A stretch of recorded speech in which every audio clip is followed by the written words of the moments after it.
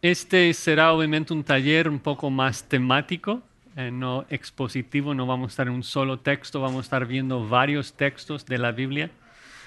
Eh, Aunque mi intención durante ese taller, cuando vamos a un texto, es no sacarlo de su contexto. Es muy difícil cuando predicamos de manera temática honrar el contexto de los pasajes. Es muy fácil probar el punto que queremos probar. Si sacamos una frase acá, una frase allá, así enseñan los testigos de Jehová. Llegan a la puerta y tocan y vean esto y, oye, pero tranquilo, o sea, leamos el párrafo, no te dejan. Porque si lees el párrafo es obvio que no significa lo que están afirmando. Entonces, de un lado queremos tratar un tema, pero del otro lado queremos usar correctamente la escritura. Ahora, un poco de mi trasfondo. Es interesante que yo sea la persona que estoy dando este taller. Ya les dije que lo pedí a varias otras personas y no querían. Yo vengo de un trasfondo menonita. En nuestras iglesias las mujeres se sienten en un lado y los varones al otro lado. Los varones no hablamos con otras mujeres. De joven, o sea, jamás hablé con las chicas. Mi esposa es básicamente la primera persona del sexo femenino con quien conversé y me convenció, con una ya fue suficiente. Eh,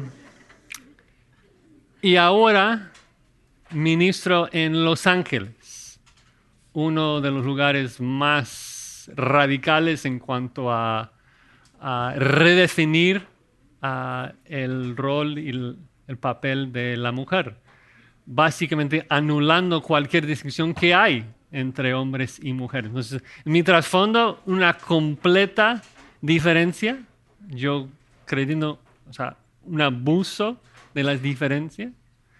Y ahora vivimos en una ciudad en donde nos comunican que ni siquiera hay diferencia, ¿no? Que no hay sexo, no es binario, no es como tú sientas, eso es lo que es. Entonces, para mí es claro de que lo que necesitamos es la escritura, necesitamos que Dios nos oriente, que Dios nos hable en cuanto al ministerio femenino. Y ha sido una bendición para mi vida estudiar el tema, porque la verdad es que más del 50% de nuestras iglesias son hermanas, pero no muchas veces hablamos del ministerio femenino. Muchas veces los pastores ni siquiera como que quieren tocarlo. Saben de que tal vez algo ande mal ahí en el ministerio femenino, pero si lo tocamos, mejor lo dejamos. Pero eso no es bíblico, eso no es bíblico. Entonces vamos a tratar de contestar algunas preguntas fundamentales en cuanto a lo que Dios nos dice en cuanto al ministerio femenino.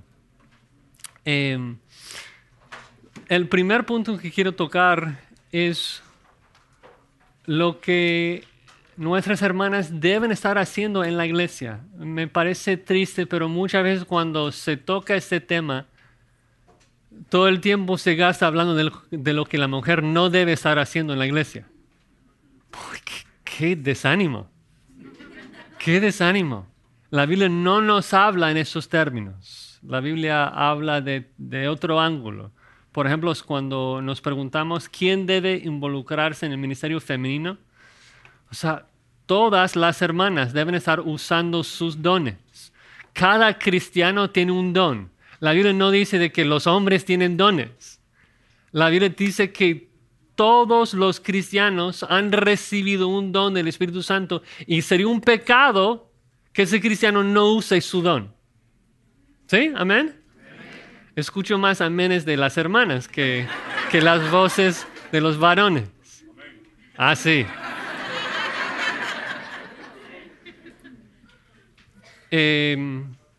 Déjame quitar unos filtros acá que usamos en el taller. Dice allí Pedro, 1 de Pedro 4, versículo 10, cada uno, no cada varón, cada cristiano en el contexto, cada uno según el don que ha recibido, ministralo a los otros como buenos administradores de la multiforme gracia de Dios. Si alguno habla, hable conforme a las palabras de Dios. Si alguno ministra, ministre conforme al poder que Dios da, para que en todo sea Dios glorificado por Jesucristo, a quien pertenece la gloria y el imperio por los siglos de los siglos. Aprendemos allí no solamente la verdad de que todo cristiano ha recibido un don y que debe usarlo, sino que Pedro nos da dos categorías de dones. En vez de dar como una lista de cosas específicas, nos da dos categorías. Hay dones del hablar y dones de ministrar. No dice de que los dones de hablar son para varones y los dones de servir y servicio son para hermanas. Dice que cada cristiano ha recibido un don y cada cristiano básicamente se puede colocar en dos categorías: o está dotado para hablar o está dotado para servir. Entonces hay hermanas en este salón que están más dotados en un servicio a los santos. Hay hermanas en este salón que están más dotados en su hablar, de animar a otros, de exhortar a otros. Y a veces como que los varones nos ponemos un poco nerviosos ahí, como estás hablando, suena como enseñanza, como autoridad. No, estamos hablando de que todos tienen un don. Algunas hermanas están dotados más en el servicio, otras hermanas más por su hablar. Y creo que entendemos esto. Vemos a algunas hermanas, mi suegra es una hermana que está muy dotada para animar a otros. Si la conoces, lo sabes. Y debe usar ese don.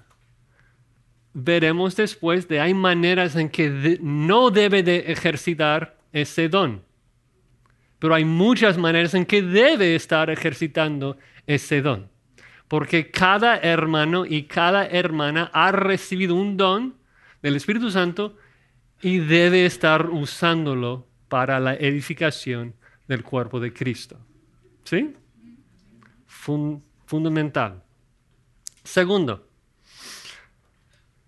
dice, cada hermana debe obedecer los unos a los otros. O sea, son mandatos, no tengo una lista exhaustiva acá. Animaos los unos a los otros, exhortaos los unos a los otros, alentaos los unos a los otros. Repito, no son mandatos para hombres, son mandatos para cada cristiano.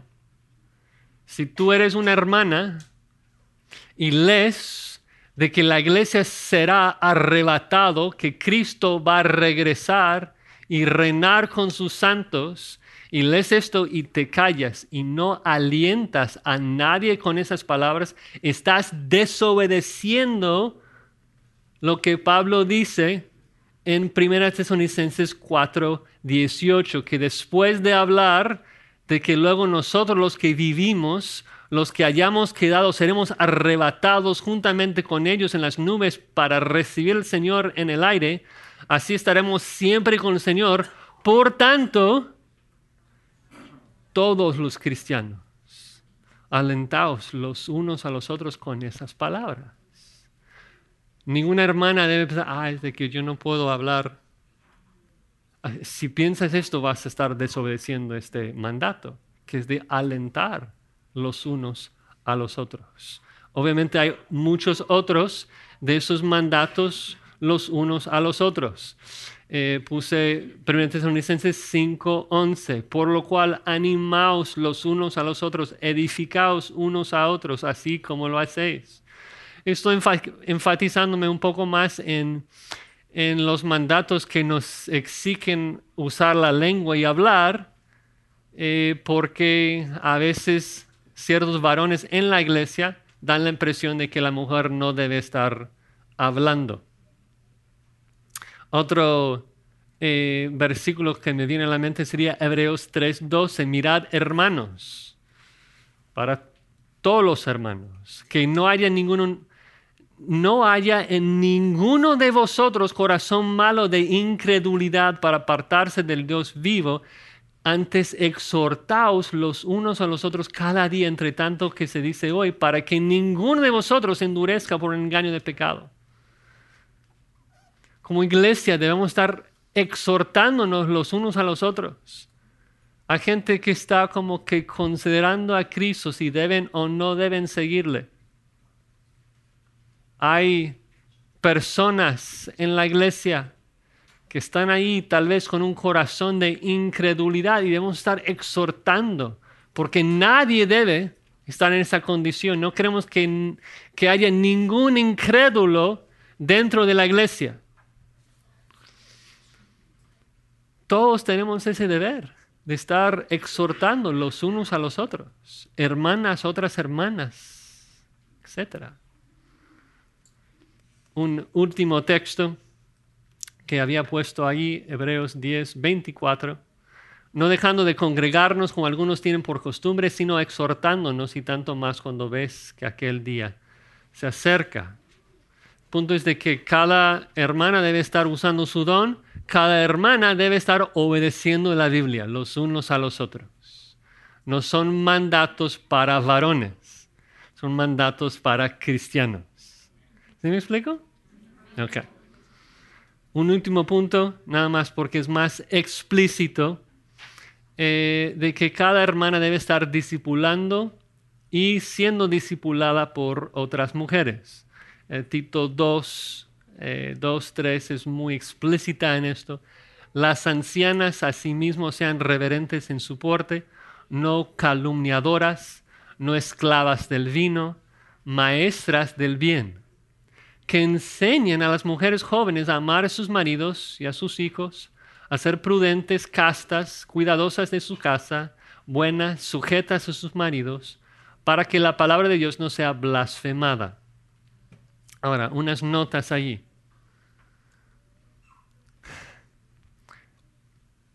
Hay algunos que dicen, ok, las ancianas, las mujeres deben estar enseñando, pero no Biblia, porque no menciona Biblia allí.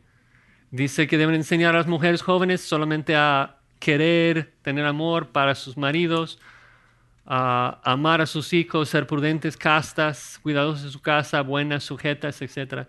Pero no pueden entrar a hablar de la Biblia. Y digo, pero ¿cómo van a enseñar a otra hermana a amar a su marido sin la Biblia? O sea, si no está abriendo Efesios 5, ¿en base a qué le está enseñando a amar a su marido? Al mismo tiempo, creo que es un ánimo para cada hermana de estar enseñando a otras hermanas el hecho de que no dice, ¿de qué tiene que ser teóloga? O sea, tiene que conocer toda la escritura, tiene que saber toda la verdad, y si no, pues no.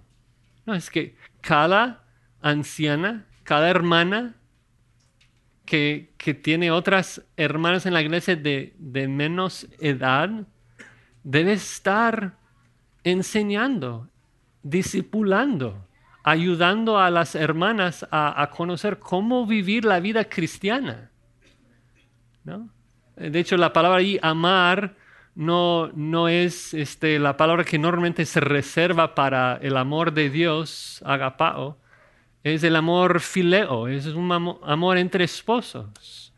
De que las hermanas más ancianas deben estar ayudando a las hermanas más jóvenes a saber cómo vivir con un marido en su casa, cómo amarlos, cómo cuidarlos, cómo trabajar de ayuda idónea allí en su casa. El punto es de que cada hermana debe estar usando su don, cada hermana debe estar obedeciendo la Biblia y cada hermana debe estar activamente involucrada en la iglesia, discipulando a otras mujeres. El punto acá no es como ser muy exhaustivo. El punto es simplemente dejar el punto muy claro de que las mujeres deben estar muy activas en las iglesias. Dios nos manda eso, Dios nos exhorta en cuanto a eso, de que las mujeres deben estar muy activas en el ministerio en la iglesia local. Perdón. Ahora, pasemos al punto 2. ¿Cuál es el papel de la mujer en el ministerio? El primer punto es el más fácil. Nadie lo debate. La igualdad de los sexos en cuanto a valor. Y podemos hablar mucho de esto. Cuando hablamos de la salvación, obvio, somos de la misma manera escogidas, preservadas, las hermanas justificadas, preservadas, regeneradas, igual que los varones. No hay ninguna diferencia. Pablo es muy claro, explícito en Gálatas 3:28 de que no hay ninguna diferencia en Cristo en cuanto a lo que somos. Dice en Gálatas 3:28, ya no hay judío ni griego, no hay esclavo ni libre, no hay varón ni mujer, porque todos vosotros sois uno en Cristo Jesús. Si tú dices que hay una diferencia de valor entre el hombre y la mujer en Cristo, esto es tan pecaminoso como decir de que tú vales más porque tu piel es más café que su servidor. Esto es más de ser necio también, pero es pecaminoso, está mal. ¿Por qué? Porque todos fuimos creados a la imagen de Dios. En cuanto a raza, en cuanto al hecho de que Dios también en Génesis 1 dice de que varón y hembra fuimos creados a su imagen. Dice Génesis 1:27, creó Dios al hombre a su imagen, a imagen de Dios lo creó, varón y hembra los creó. No hay ninguna diferencia allí en cuanto a valor. Somos del mismo valor y no solamente de nacimiento, de acuerdo a Génesis 1, sino también en el ministerio, en Cristo. Por lo que Pablo nos dice en Gálatas 3:28, de que somos uno en Cristo Jesús, de que no hay mujer ni varón. Hasta allí todos bien, ¿no? Un amén para con todos. Nada más una nota ahí, ya que estamos en Génesis.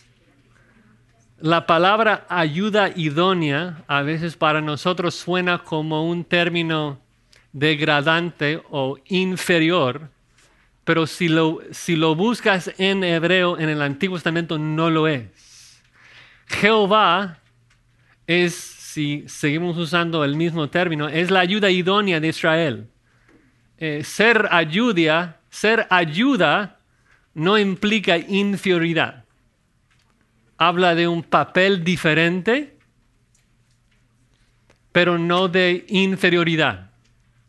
Lo que vemos acá, lo que se implica acá, es de que entre marido y mujer somos un equipo con roles diferentes, pero diferente no significa que uno es superior y el otro es inferior. Los dos miembros del equipo valen lo mismo. ¿Hacen lo mismo? No. ¿Pero valen lo mismo? Sí. Entonces,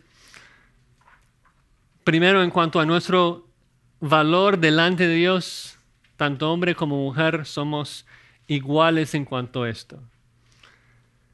Pero luego llegamos al punto un poco más controversial. Y es el punto B2.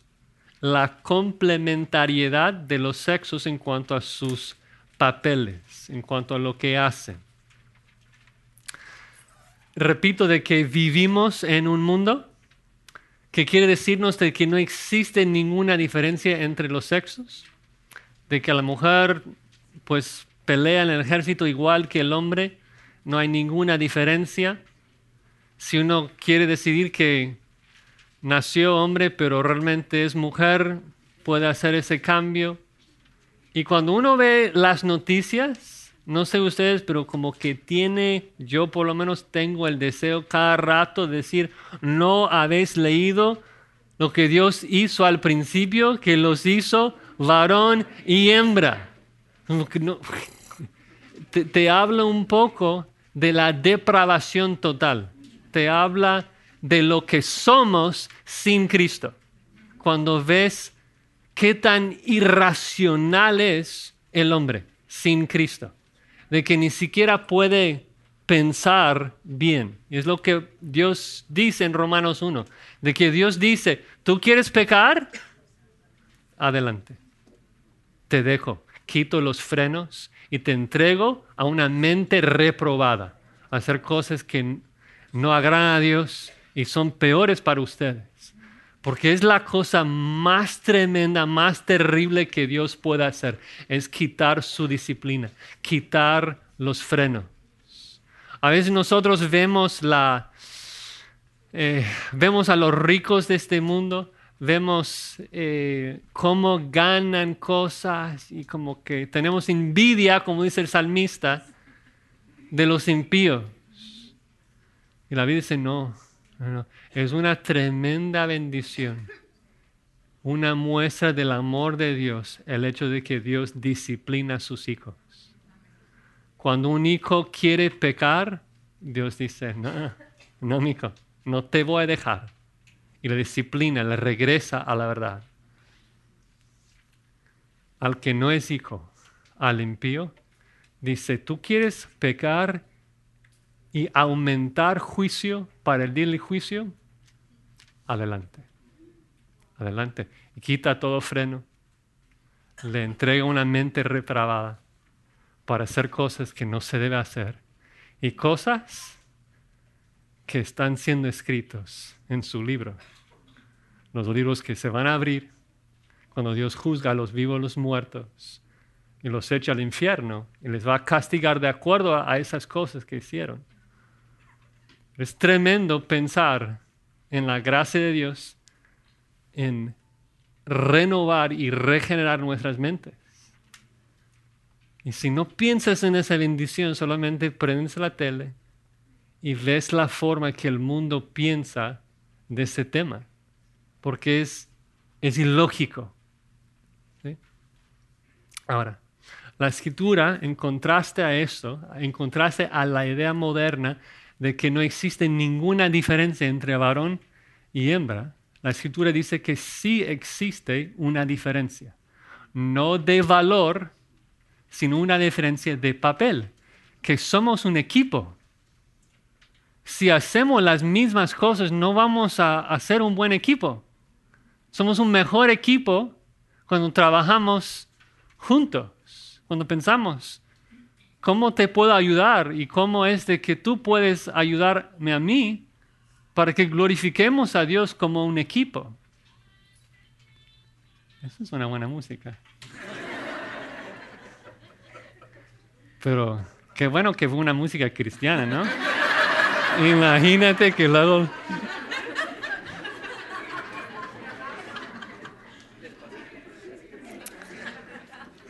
Unos textos para poner la base allí, de hablar de que no hay diferencia de papel, perdón, no hay diferencia de valor, pero sí hay una diferencia de papel.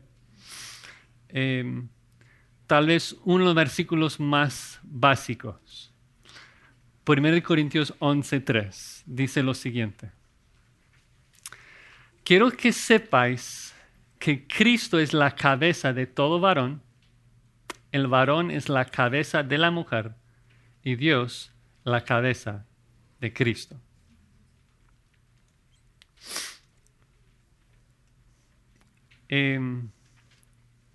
No importa cómo interpretes la palabra cabeza, cabeza habla de dirección, habla de autoridad. Cuando Cristo vino a la tierra, vino para hacer su propia voluntad, vino para decirle a Dios, decirle a su Padre lo que Él debía hacer. ¿Qué dice nuestro Señor Jesucristo? ¿Vino a hacer qué? Vino a hacer la voluntad de su Padre.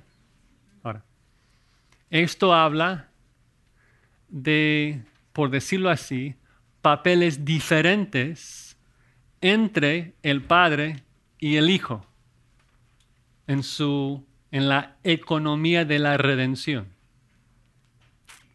Pero si les pregunto si hay alguna diferencia de valor entre Cristo y el Padre, ¿qué me van a decir? Claro que no, eso sería herejía. Comparten la misma naturaleza, los mismos atributos. Entonces vemos en ese ejemplo que Pablo nos da de que hay una completa igualdad de valor, pero una diferencia de papel. Y en la misma manera de que el Padre es la cabeza de Cristo y Cristo es la cabeza del varón, el varón es la cabeza de la mujer.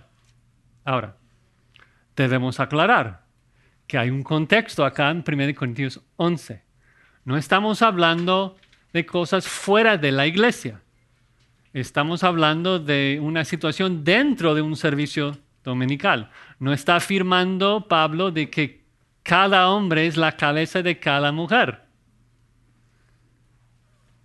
Está hablando de una estructura en el hogar y va a explicar un poco más tarde esa estructura también en la iglesia.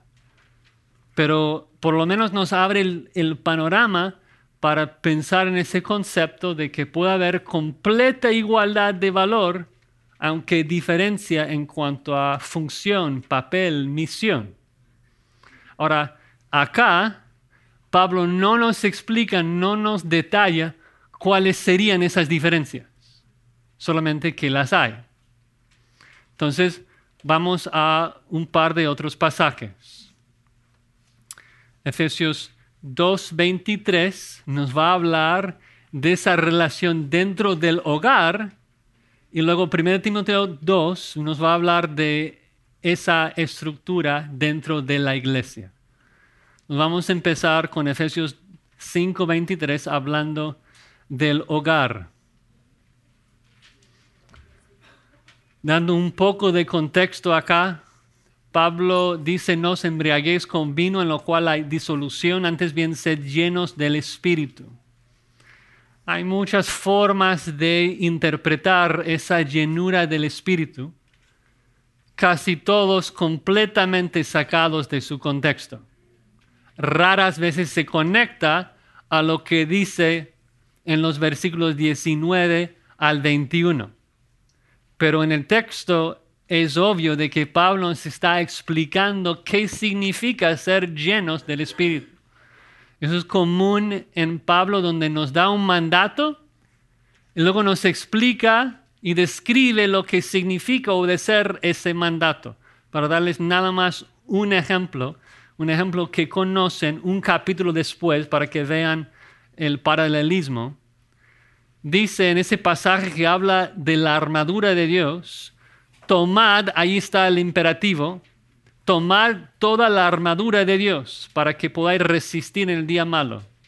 Dice en el 14, estad pues firmes. Okay. ¿Qué significa, Pablo? Esto es como muy esotérico. Tomad la armadura. Ok, ¿qué hago? ¿Qué significa esto? Dice, ceñidos vuestros lomos con la verdad. Ahora, la pregunta, ese participio, ceñidos, ¿es algo posterior o diferente a tomar toda la armadura de Dios? No, es una explicación de cómo es de que tomamos la armadura. Hay el imperativo, tomar la armadura, y luego ceñidos los lomos con la verdad, vestidos con la coraza de justicia, calzados los pies con la presa del evangelio de la paz.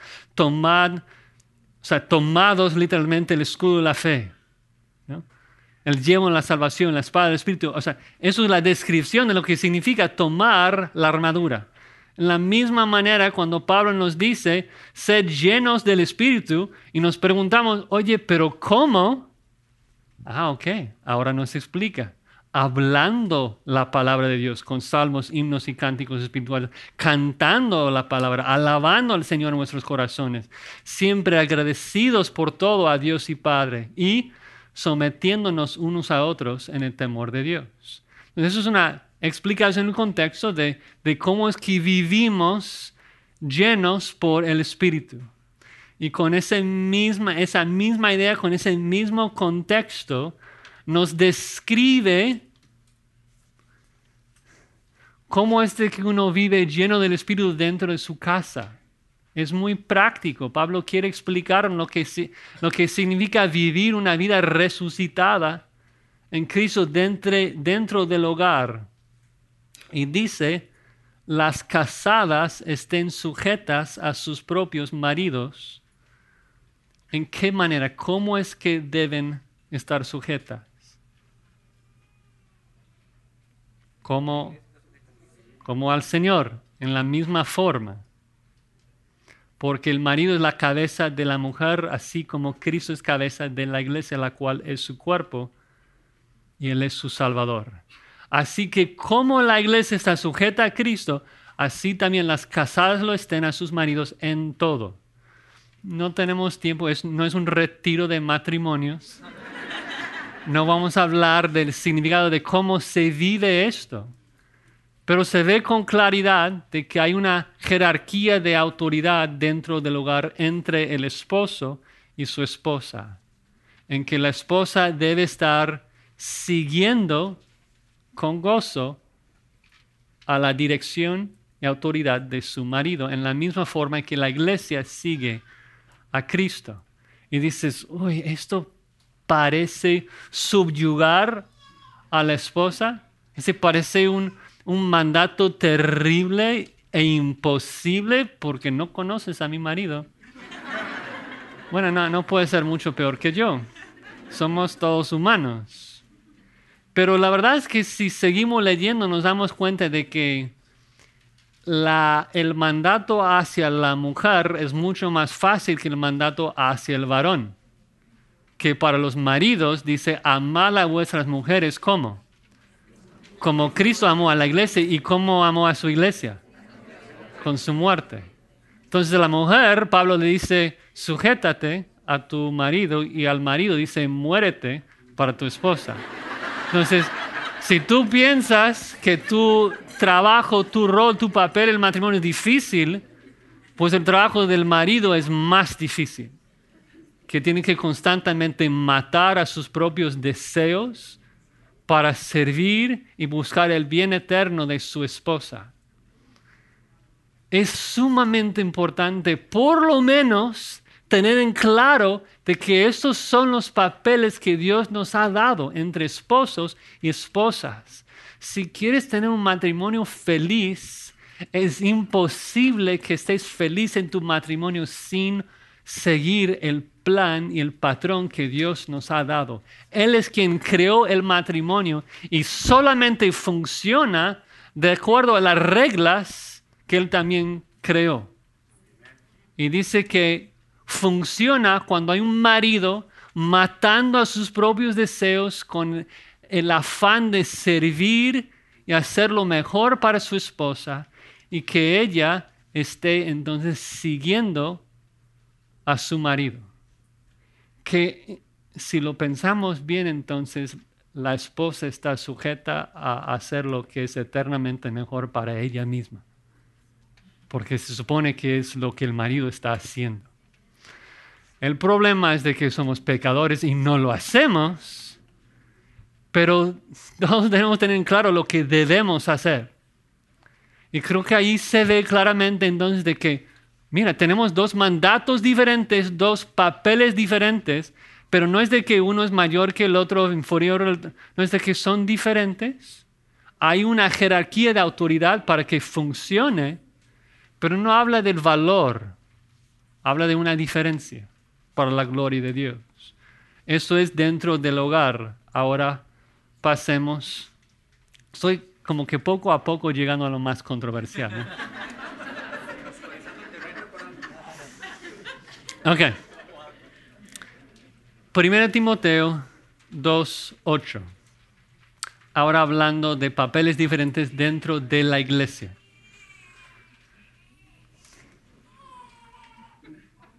No, eso es lindo. Eso es lindo. Nos recuerda que cómo debemos buscar la palabra de Dios. Como un niño recién nacido. Grita por la leche. Ok. Quiero pues que los hombres oren en todo lugar, levantando manos santas, sin ira, sin contienda. Asimismo que las mujeres se atavíen de ropa decorosa con pudor y modestia, no con peinado ostentoso, ni oro, ni perlas, ni vestidos costosos, sino con buenas obras, como corresponde a mujeres que profesan piedad. La mujer aprenda en silencio, con toda sujeción, porque no permito a la mujer enseñar ni ejercer dominio sobre el hombre, sino estar en silencio. Porque Adán fue formado primero, después Eva, y Adán no fue engañado, sino que la mujer, siendo engañada, incurrió en transgresión, pero se salvará engendrando hijos, si permaneciera en fe, amor y santificación con modestia. Vamos a tomar un rato para hablar de varios elementos de ese texto. Primero, yo creo que el versículo más controversial se encuentra en el versículo 11. La mujer aprenda en silencio. Y quiero empezar, ni siquiera es tan...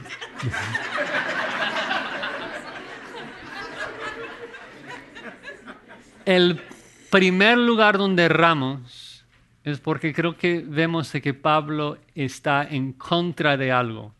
Cuando yo veo en el contexto histórico, de que Pablo está invitando. Si pensamos en la iglesia, si pensamos en los judíos y las sinagogas, era más semejante a mi iglesia menonita, con los varones en un lugar y las mujeres en otro lugar. Nos dicen los historiadores de que, de hecho, para los judíos las mujeres estaban fuera. Y el hecho de que Pablo diga la mujer aprenda es una invitación a que viniera, a que participara en el aprendizaje de la escritura. Entonces no lo veo como algo que Pablo esté atacando a la mujer en esa frase. Pero creo que sí observamos la jerarquía de autoridad entre el varón y la mujer en el ministerio de la iglesia. La segunda cosa que quisiera señalar es de que en textos como estos debemos ser muy, muy cuidadosos de no quitar versículos de nuestra Biblia porque los consideramos viejos de acuerdo a una cultura diferente y no semejante a nuestros tiempos. Por ejemplo, en el versículo 9, las mujeres se atavíen de ropa decorosa con pudor y modestia, no con peinados ostentosos, ni oro, ni perlas. No dice si perlas reales o las de Walmart, no sé ahí. Ni vestidos costosos. Pregunta, ¿tenemos que obedecer esto, sí o no? Sí. La pregunta es, ¿qué significa para nuestros tiempos? ¿Cuál es la intención de Pablo en comunicar esto? Y cuando yo leo esto, yo percibo elementos culturales. ¿Por qué? Una palabra que me llama la atención mucho, que es muy fuerte. Costosos. Costosos. Un vestido que a lo mejor hoy se compra muy barato, en el primer siglo hubiera sido el valor de una casa. Y a lo mejor vestidos del primer siglo que eran muy baratos, hoy en día, ya que se hace todo a mano, serían valor muy alto. El punto es de que, ustedes lo saben, a veces hay hermanas que entran en la iglesia, yo estoy platicando con otros y ves como todas las caras se voltean. Es como que ni voy a mirar porque no sé qué están viendo, pero seguro está mal. Y luego como que después ves y No, yo no sé de qué marca o qué sea, pero o sea, todos saben de que esto es un vestido así súper costoso. Pablo dice, eso está mal. Lo que debe atraer atención es nuestra santidad, no nuestro cuerpo. Cuando la gente nos ve, lo que gana su atención, lo que les llama la atención debe ser Cristo, las virtudes de Cristo, no mi vestido. Entonces el punto es que cuando hablamos de modestia, algo que era modesto, veo hermanos de modesto ahí atrás, no hablo de ellos, pero lo que era modesto en un siglo, a lo mejor ya no es algo cultural. Otra vez regreso a mi gente, los menonitas.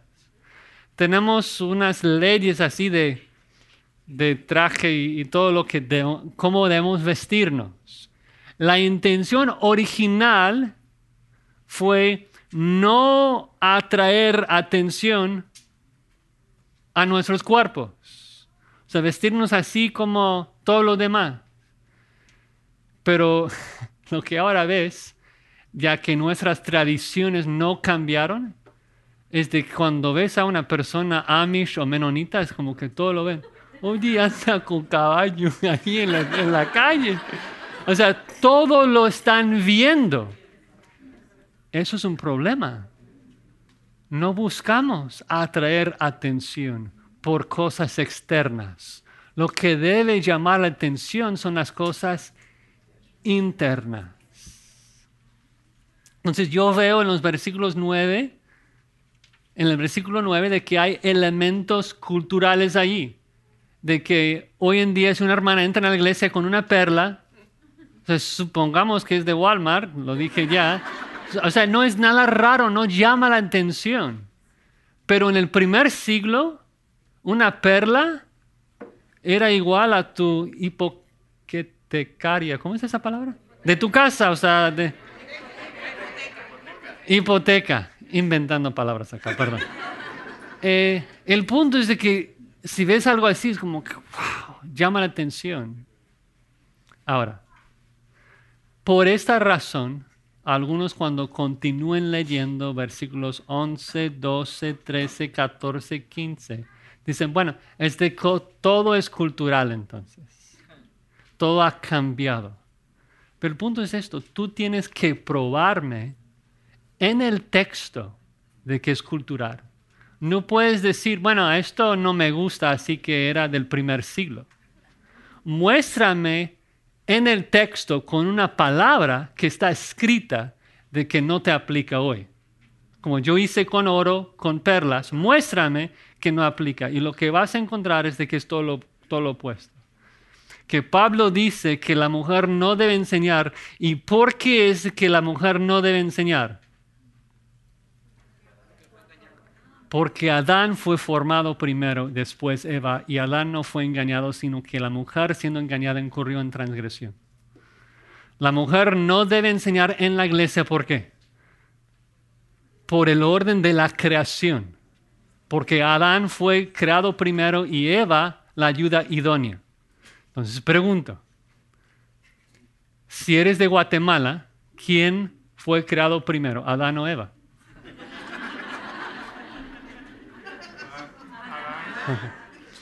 Si vives en Argentina, ¿quién fue creado primero? Adán o Eva.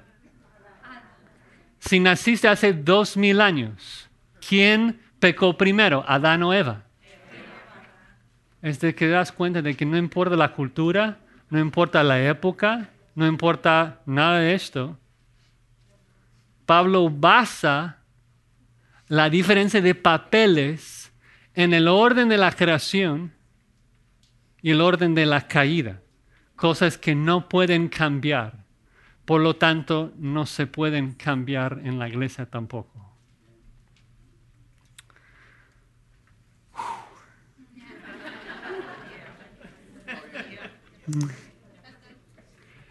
Si me permiten, yo voy a hacer todo lo posible para hacer tiempo al final para preguntas, pero quiero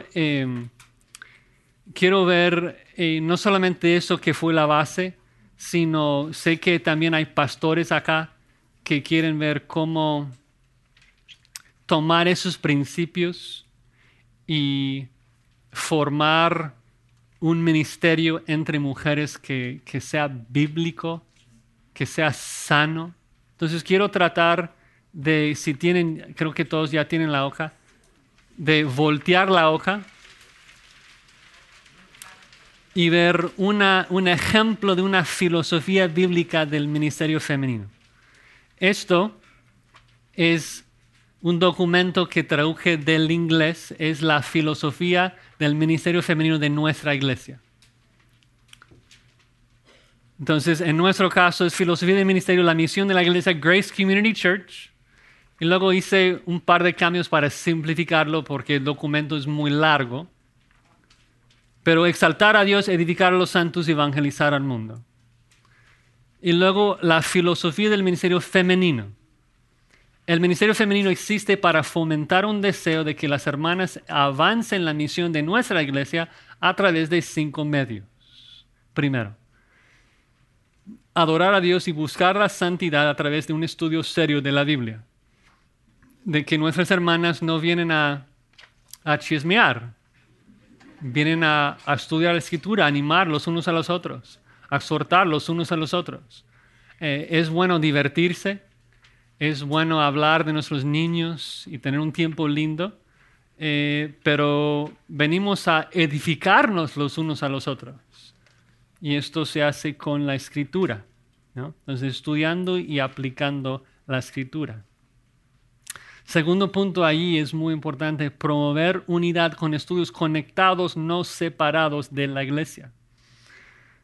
De que no debe ser algo aislado, no debe ser aparte del ministerio de la iglesia. Pertenecemos a la misma iglesia. Es decir, como vemos al final, este ministerio está bajo la supervisión de los ancianos como cualquier otro ministerio. Porque pertenece a la iglesia local. Cristo es la cabeza de esa iglesia y Él media su autoridad por medio de su palabra, obvio, pero por medio de pastores que Él ha llamado para proveer liderazgo. Nada más como ejemplo de un versículo que conocen, ahí en 1 Timoteo 5:13, de lo que buscamos no hacer, porque de acuerdo a Pablo es un problema. Los varones tenemos nuestros problemas también, pero acá estamos hablando dice hermanas, que aprenden a ser ociosas, andando de casa en casa, y no solamente ociosas, sino también chismosas y entremetidas. Estoy leyendo, hablando lo que no debieran.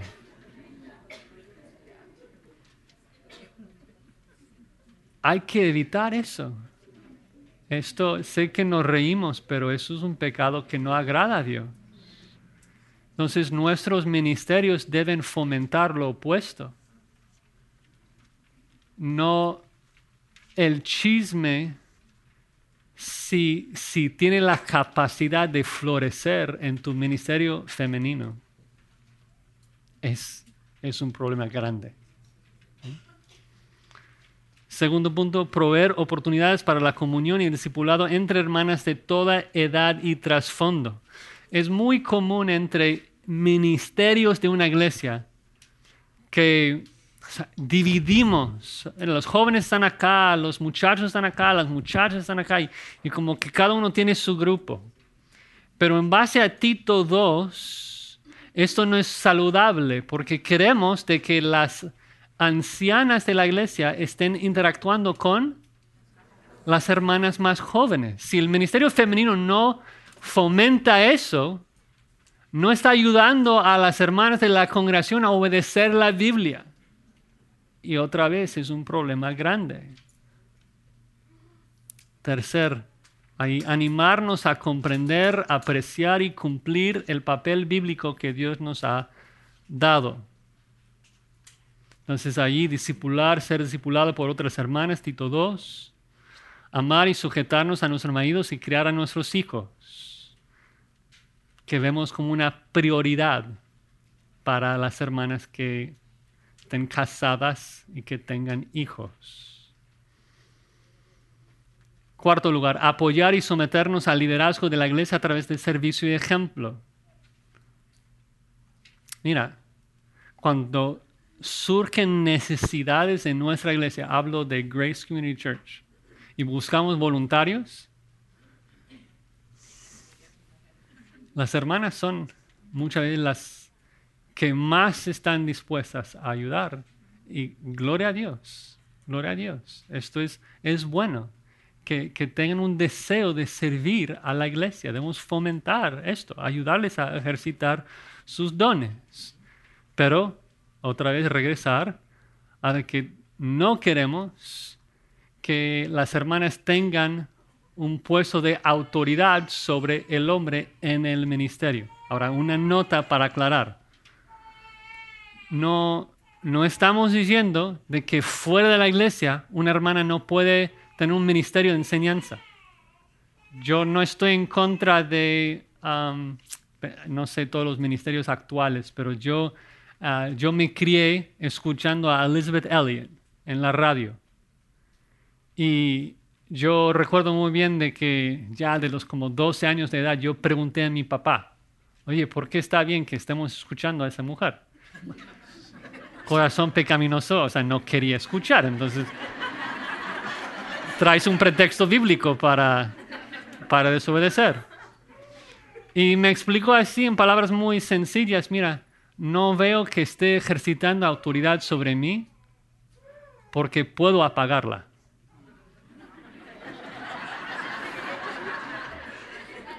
Pero pensemos en esto. Si hay una mujer predicando desde el púlpito un domingo por la mañana, ahora no puedes obedecer la Biblia. Porque Dios te manda no dejar de congregarse. Dios te manda estar ahí. Dios te manda obedecer a tus líderes. Pero ahora, ¿qué haces? Porque la mujer no debe tener autoridad sobre el hombre. El punto es de que cuando estamos hablando de esa estructura, solamente estamos hablando dentro de la iglesia. No estamos diciendo de que si una mujer está en un trabajo secular, tiene una empresa y tiene empleados que son varones, que no puede decirles, vete, o no sé.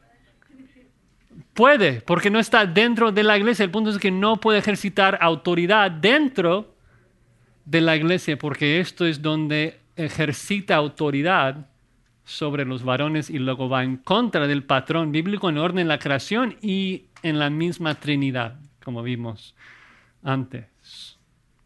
Finalmente, exhortarnos a proclamar el Evangelio de Jesucristo dentro y fuera de nuestras casas. Obviamente la necesidad de predicar fuera de la casa, hay muchos versículos ahí, vecinos. A veces pienso que mi esposa tiene muchas más oportunidades para evangelizar porque está con doctores, está con otras mamás que están en la misma escuela y yo estoy acá en la iglesia. Me comparte cómo tiene la oportunidad de hablar de Cristo con todas esas personas. Muchas oportunidades para hablar de Cristo y vemos eso en la Escritura, como Priscila y otras hermanas evangelizaron.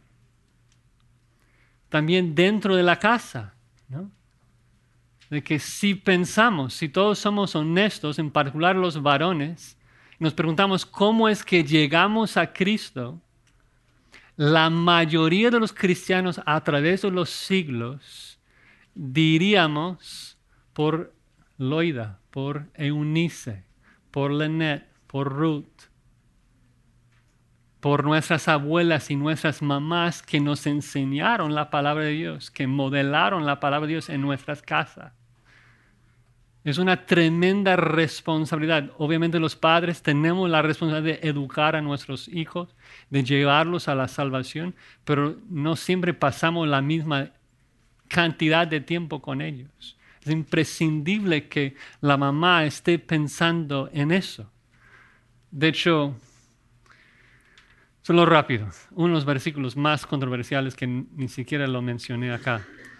Pero en el 2:15 de 1 Timoteo 2:15, se salvará, la mujer se salvará engendrando hijos, si permaneciera en fe, amor y santificación con modestia.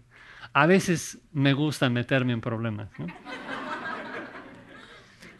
¿Qué está diciendo acá? Es algo maravilloso. Es un mensaje. O sea, Pablo se da cuenta de que ha dicho algo difícil para sus hermanas y quiere animarlas, quiere alentarlas. Dice, mira, es cierto que Eva trajo el pecado a nuestro mundo. Ella fue la que fue engañada y trajo transgresión y pecado a nuestro mundo. Que nacimos muertos en nuestros delitos y pecados, en parte porque nuestra mamá, Eva, fue engañada. Sin embargo, estoy como poniendo todo en femenino. Sin embargo, dice, se salvará engendrando hijos. ¿Qué significa eso? A veces pensamos, bueno, salvar significa salvar de la ira de Dios. No, o sea, salvar significa quitar de una situación difícil dependiendo del contexto. Cuando Pedro está hundiéndose ahí en el mar y dice, Señor, sálvame, ¿está pidiendo un perdón de pecados? No, está ahogándose. Quiere ser salvado de esa situación. Cuando los burladores están ahí al pie de la cruz y dices, sálvate a ti mismo. ¿A qué se referían? ¿A la justificación, a la santificación? No, bajarse de la cruz. Que el problema ahí en el contexto inmediato. La pregunta, si estamos hablando de ser salva, ¿salva de qué? Y eso se encuentra en el versículo 14, de que es la mujer que trajo condenación al mundo. Pero es también la mujer que trae salvación a todos sus hijos, que es la mayoría del mundo cristiano. Se salvará engendrando hijos si permaneciera en fe, amor y santificación con modestia. Ella se va a salvar del estigma de haber trajo pecado al mundo, porque yo no estoy enojado con mi mamá. La pregunta es ¿por qué? La respuesta es porque sí nací pecador por medio de ella hacia Eva. Pero hoy tengo una esperanza viva de vivir en una nueva tierra, reinar con Cristo, porque mi mamá todos los días me habló de Cristo. Yo bendigo el nombre de Annette Grauman, mi mamá, aunque no me puede entender porque no habla español, pero bendigo su nombre porque es a través de ella que yo llegué a la salvación. ¿Qué oportunidad tiene la mujer dentro del plan de Dios para salvarse de lo que Eva hizo? Ok, rápido y luego lo abro a preguntas. Algunas preguntas a considerar. Esas preguntas serían para el liderazgo de la iglesia y liderazgo del ministerio femenino, pensando no solo en los principios que vimos de la Biblia, de que las mujeres son iguales de valor, diferentes en papel, y no solamente en la filosofía del ministerio, pero pensando ahora en términos prácticos de cómo implementarlo, algunas preguntas a considerar. Primero, ¿estamos sirviendo a todas las hermanas de nuestra congregación? A veces tenemos un par de ministerios y no estamos pensando en que las viudas no las estamos sirviendo. Las hermanas con hijos pues no pueden venir al evento porque tienen sus hijos allí y no proveemos cuidado de niños. Hay que pensar en todos, porque otra vez regresando a Tito 2, queremos que todas las hermanas estén interactuándose, edificándose mutuamente. Por eso dije allí, proveemos cuidado de niños para eventos femeninos. Si no, vamos a estar aislándonos de una gran cantidad de hermanas. proporcionamos recursos para las hermanas que no pueden asistir presencialmente, que está conectado al que sigue. ¿Culpamos a las hermanas que no asisten si optan por cuidar a sus familias en sujeción a sus maridos?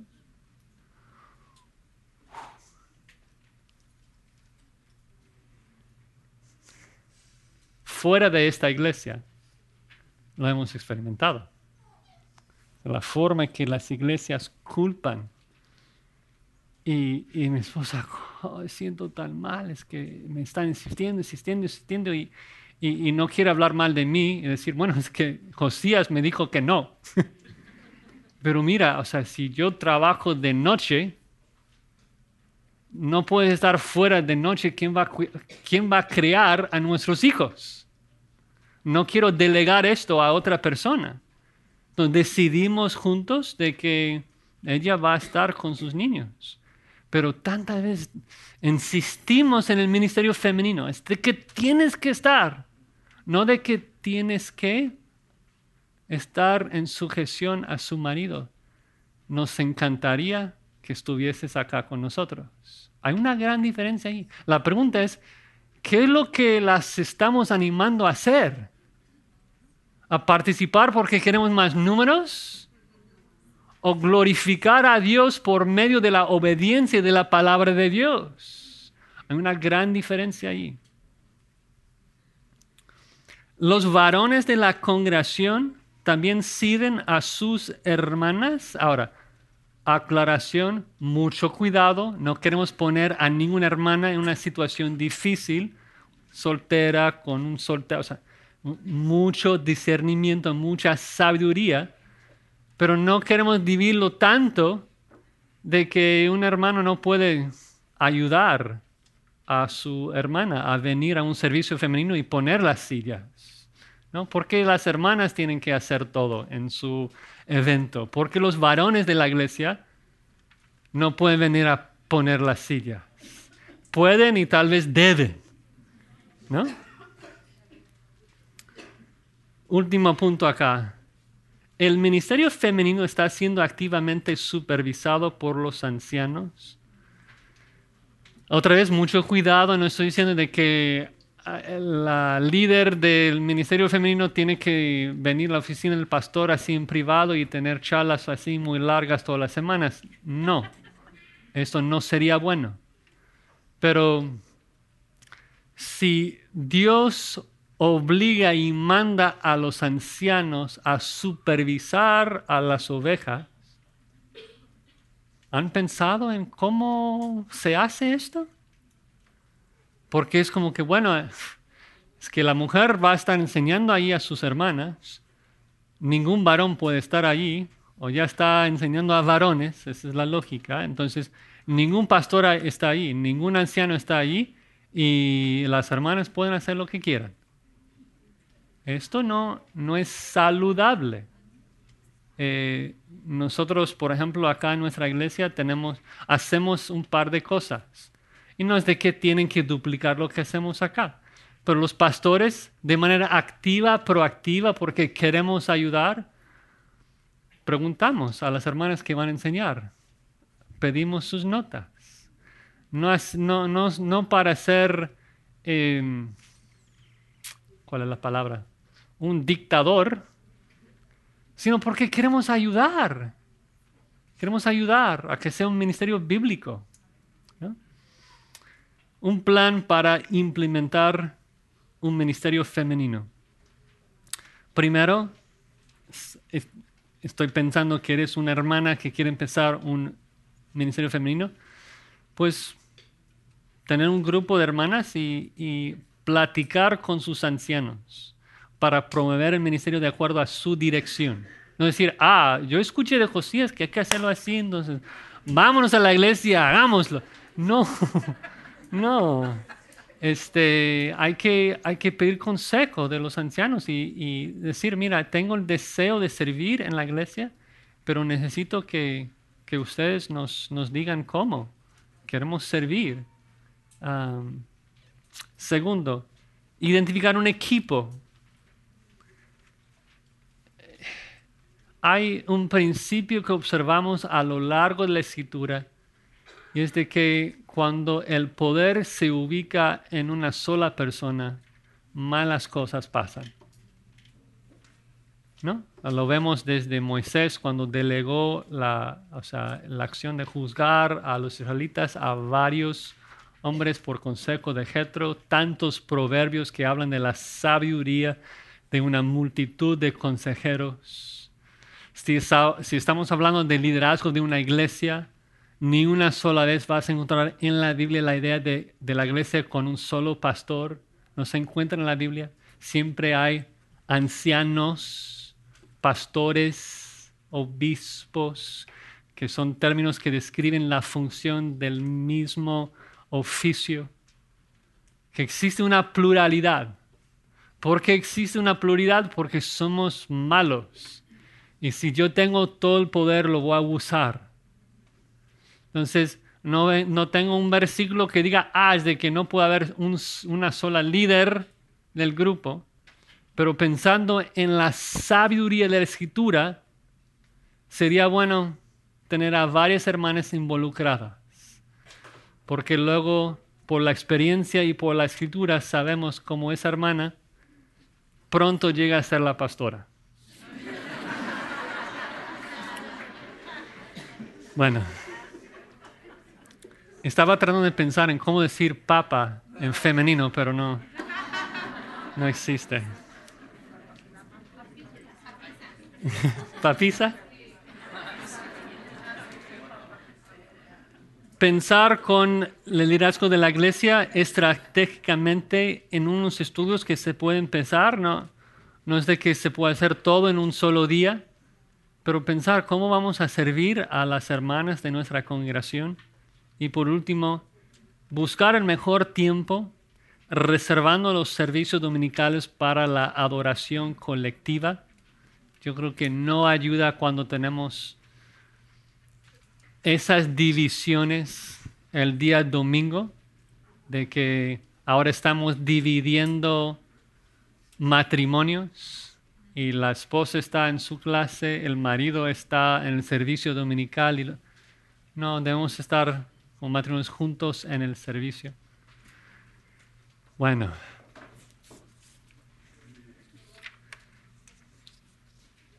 ¿Recibo pregunta?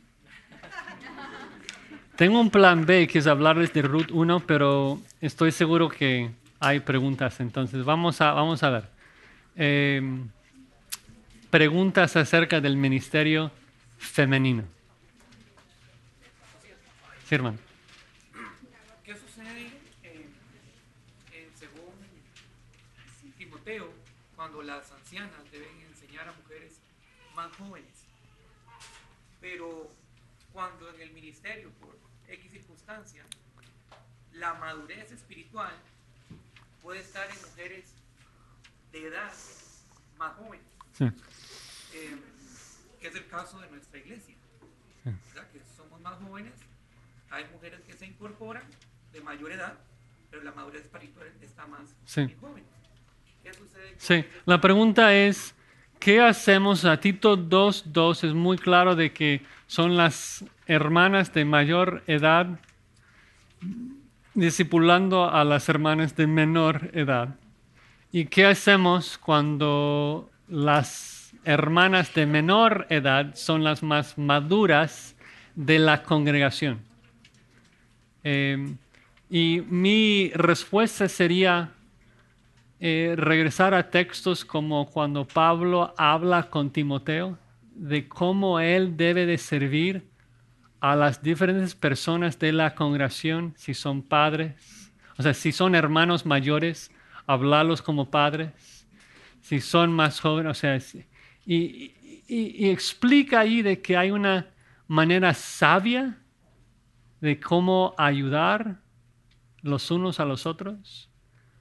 Yo creo que no debemos de jugar con esto. Si decimos, bueno, la más joven es la más madura, así que ella debe ponerse en una postura de autoridad y discipular a la más grande. Digo, No, yo creo que la idea es de que las hermanas más ancianas están ayudando y las más jóvenes en esa relación, recibiendo consejo, están hablando con ellas como si fueran sus mamás. Entonces mi pregunta a esa hermana más joven, más madura, si tu mamá estuviese equivocada en algo, ¿cómo le hablarías? No, si es madura. Hay una forma de cómo hacerlo. No estoy diciendo que, bueno, desde que es más grande, así que no le puedes hablar, no le puedes ayudar. Sí, le puedes ayudar, pero la forma que lo vas a hacer es diferente. Es diferente. Qué buena pregunta. Atrás. Hermano, nada más un ánimo para las hermanas mayores. Hablando de su mamá, asisto a la iglesia de ella. Ella, siendo viuda, siendo soltera, sola en la casa sin sus hijos, sigue siendo una persona integral en nuestro medio de niños. Nosotros como una iglesia depende de ella. Ella está enseñando muchas semanas en cómo enseñar a los niños. Ella está muy importante para la iglesia y sigue siendo su mamá. Si no se dieron cuenta, es mi suegro, Tomás Ríos. Sigue siendo ella. Y está hablando de mi mamá. Mi mamá está a cargo del ministerio de niños en la iglesia allí. Sí. Mi papá falleció hace 20 años más. Se ha dedicado mi mamá al servicio de la iglesia y mucho del material lo estoy tomando de su ejemplo, de cómo ha servido. Entonces, gracias. Sí hay varias manos, pero yo creo que usted primero. ¿Hasta qué edad puede una mujer enseñarle a los niños? Sí, excelente pregunta. La pregunta es ¿hasta qué edad una mujer puede enseñar a niños? Una anécdota. En la prepa, yo tenía 18 años, estaba en mi último año, y mi amigo y yo, muy cercano, fuimos a un evento de la iglesia y una mujer se para allí a predicar. Y le digo a mi amigo, tenemos que decir ya, ¿somos varones? ¿Sí o no? Dice, yo soy varón. Como, pues vámonos. Y salimos. Porque yo dije, mira, si los dos de nosotros, que fuimos los más maduros de edad, si no estamos acá, eso es correcto. Pero si somos varones y nos quedamos, está mal. Vámonos y ya no hay problema. Anécdota. Es imposible ponerle, creo, una edad exacta, pero mi ejemplo creo que ayuda a ver de que como que no depende tanto de la mujer, sino de esa transición entre el momento cuando el muchacho llega a ser varón. En la cultura judía, esto hubiera sido de los 13 años. Tristemente en nuestra cultura hay muchachos de 20 años que son niños. Y eso es un problema grande en nuestras iglesias. Pues no quiero como ponerle una edad, pero el punto bíblico es de que no puede ejercitar autoridad sobre el varón. ¿Cuándo es de que el niño pasa a ser varón? Entre 13 a 20 por allí. Yo sentí varón ya de 13 años, pero no sé. Sí, hermano. Poblacionalmente hay más mujeres que hombres, ¿no? Y esto generalmente se transmite en cualquier ministerio. Pensando en las universidades o en algún otro tipo de ministerio, no es por un temor al volumen o a la cantidad de ellas, ¿no? Sino más bien una preocupación por el funcionamiento correcto. ¿Hasta qué punto podemos decir que esto podría ser un problema o no en el ministerio? O sea, en jóvenes, por ejemplo, en las universidades o ciertas tareas. No sé si entendí la pregunta, perdón. De que en una universidad, de que hay muchachos y muchachas ahí. Es que en México hay movimientos estudiantiles, no necesariamente en una iglesia local, pero Mm, se propaga por todo el país sí. y obviamente se apoya Ok. muchas iglesias. Sí. Y la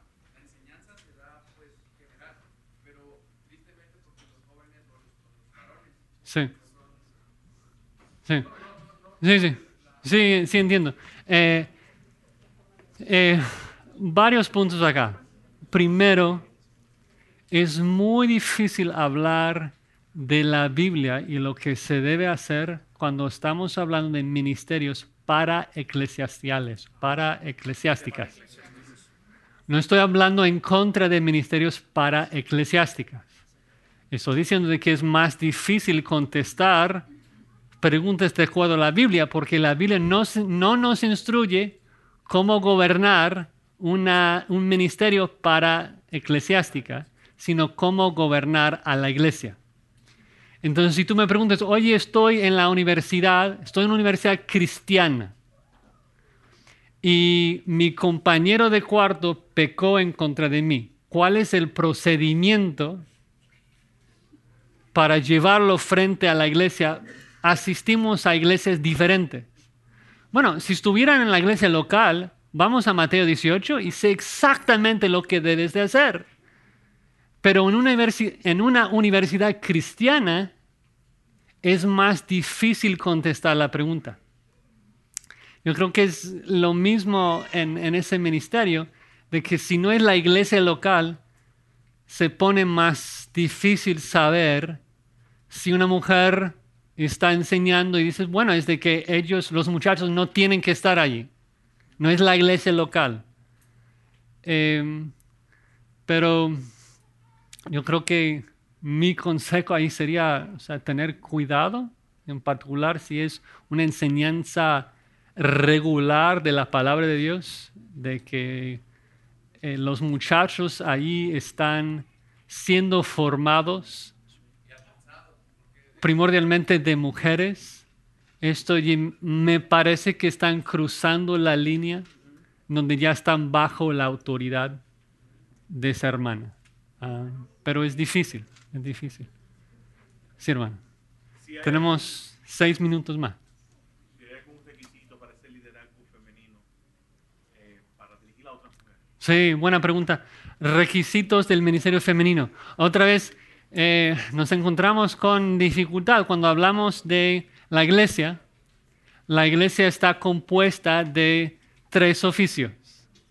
Obviamente Cristo es la cabeza, pero luego tenemos a los ancianos, los diáconos y las ovejas. Y sabemos con claridad cuáles son los requisitos de esos 3 grupos. Para ser santo hay que arrepentirse y creer en Jesucristo. Perseverar hasta el final, ser santo. Para ser diácono, 1 Timoteo 3, ahí está la lista. Para ser anciano, ahí está la lista, irreprensible. Tesorero, ¿cómo tiene que ser calificado? Sí, tenemos que preguntarnos qué hace el tesorero. ¿El tesorero maneja el dinero? ¿El tesorero gobierna el dinero y decide cómo usar el dinero? Entonces está funcionando como un anciano y debe ser calificado como tal. Pero si solamente reporta a los ancianos del estado de cuenta, digo, bueno, está sirviendo a los ancianos, debe ser calificado como diácono. Entonces, otra vez como que líder del ministerio femenino, ¿dónde se encuentra eso en la Biblia? No lo encontramos. Entonces tenemos que pensar en principios, en consejos sabios. Le voy a dar un par de ejemplos. Aunque no vemos así una lista, 1 Timoteo 3 o en Tito 1, para esto, yo creo que en la iglesia debemos ser muy cuidadosos de no presentar a personas como si tuvieran vidas ejemplares, que son personas que hay que imitar, si no están viviendo vidas irreprensibles. Si tú me dices, ¿qué hacemos? ¿Tenemos a alguien que toca guitarra? No es líder de alabanza, no es un anciano, no enseña, pero está ahí tocando enfrente, cayó en adulterio. ¿Qué hacemos? Y digo, bueno, ¿se arrepintió? Sí, ok, gloria a Dios. Aunque se haya arrepentido y queremos abrazarlo de nuevo, perdonarlo, como Pablo nos explica en 2 Corintios 3, no creo que sea sabio ponerla enfrente de la gente, porque la gente cuando ve a esas personas dan por sentado que están viviendo en santidad y damos un muy mal ejemplo si no. Entonces yo aplicaría como ese mismo consejo de que si hay algo que esté tachando la reputación de la hermana que está llevando a cabo el ministerio femenino, de que es tiempo de ayudarla a dedicarse a arreglar esto y no estar liderando ese grupo. Porque al fin de cuentas el punto, como que la meta principal detrás de por qué los que enseñan tienen que ser irreprensibles, es porque nuestro pecado minimiza nuestra autoridad. O sea, si yo la semana pasada caí en adulterio, ¿cómo les voy a exhortar a ser puros? Todos a uno me van a decir, hipócrita. No tengo peso, no tengo autoridad para exhortarles a hacer algo que yo mismo no estoy haciendo. Entonces, si la hermana que está a cargo del ministerio femenino tiene una casa fuera de control, sus hijos no aman a Cristo, como que eso no va a fomentar un ministerio en donde las mujeres están viendo esa como una meta, ¿no? Son las 5. Sé que hay muchas otras manos. Bueno, a ver. En ese reloj son las 5. Mira. ¿Puedo contestar en un minuto? Yo creo que mi hermana que está acá al otro lado fue la primera que ha sido la más paciente. Sí, hermano. ¿Qué tan importante es por el ministerio de la mujer? Bueno, como tal, Dios llamó pastores, no hay pastores. Es importante que las mujeres ancianas funcionen en nuestras iglesias y más en las locales. Pero qué tan importante es que la esposa del pastor tenga que liderar a las mujeres. Porque ese es un concepto que las mujeres de la iglesia tienen, que la esposa del pastor tiene que llevar el ministerio de las mujeres.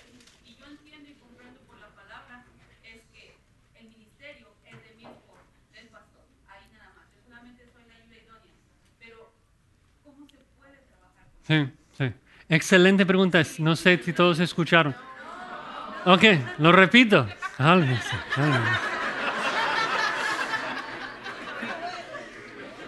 La pregunta es, ¿cuál debe de ser el papel de la esposa del pastor? ¿Sí?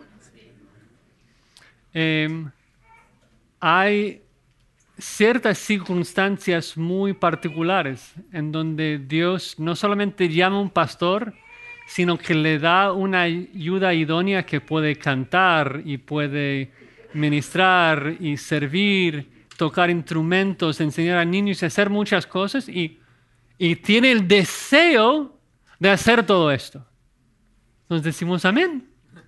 Amén, gloria a Dios que lo haga.